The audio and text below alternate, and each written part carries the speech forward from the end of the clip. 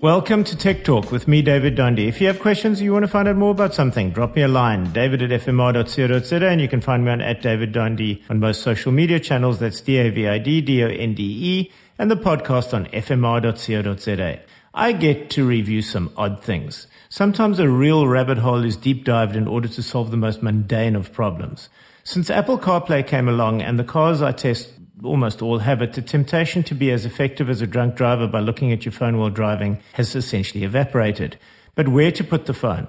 And occasionally, especially with mapping, there's good reason to have your phone securely mounted and not handheld, which is illegal anyway, ever.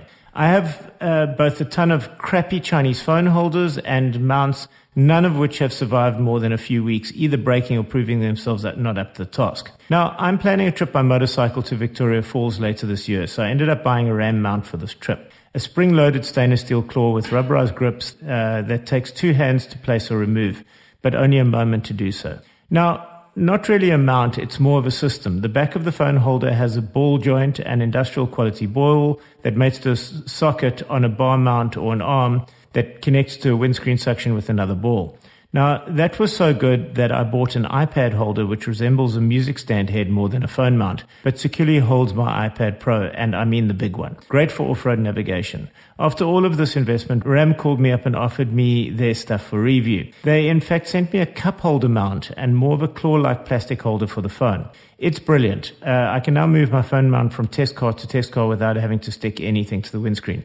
The mount is pretty heavy, and the actual cup holder bit, and it's got a sort of spider leg arrangement of rubber curved elongated feet. It's hard to describe, but it is secure in the cup holder, and you get the various length arms, and with the shorter arms, it really is very, very, very secure. With the longer arm, as long as you have it quite vertical, it's secure, but as soon as you have it at an angle, the cantilever does tend to pull things a little askew when you hit a bump.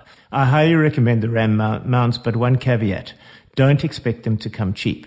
You do get kits, but parts they recently sent me have the following pricing. The cup holder ball base is a few cents short of R1,000. The one-handed use this time, quick grip phone mount, 50 Rand less, and the arm to connect them is 780 Rand. Is it worth it? Yes, if you adhere to the principle of buy once and buy right. As they say, goedkoop is duurkoop. And that's the RAM mounts, and that's it for this week. If you've got questions, you want to find out more about something, or just to comment, david@fmr.co.za, or find me on @DavidDonde on most social media channels. That's DavidDonde and the podcast on fmr.co.za.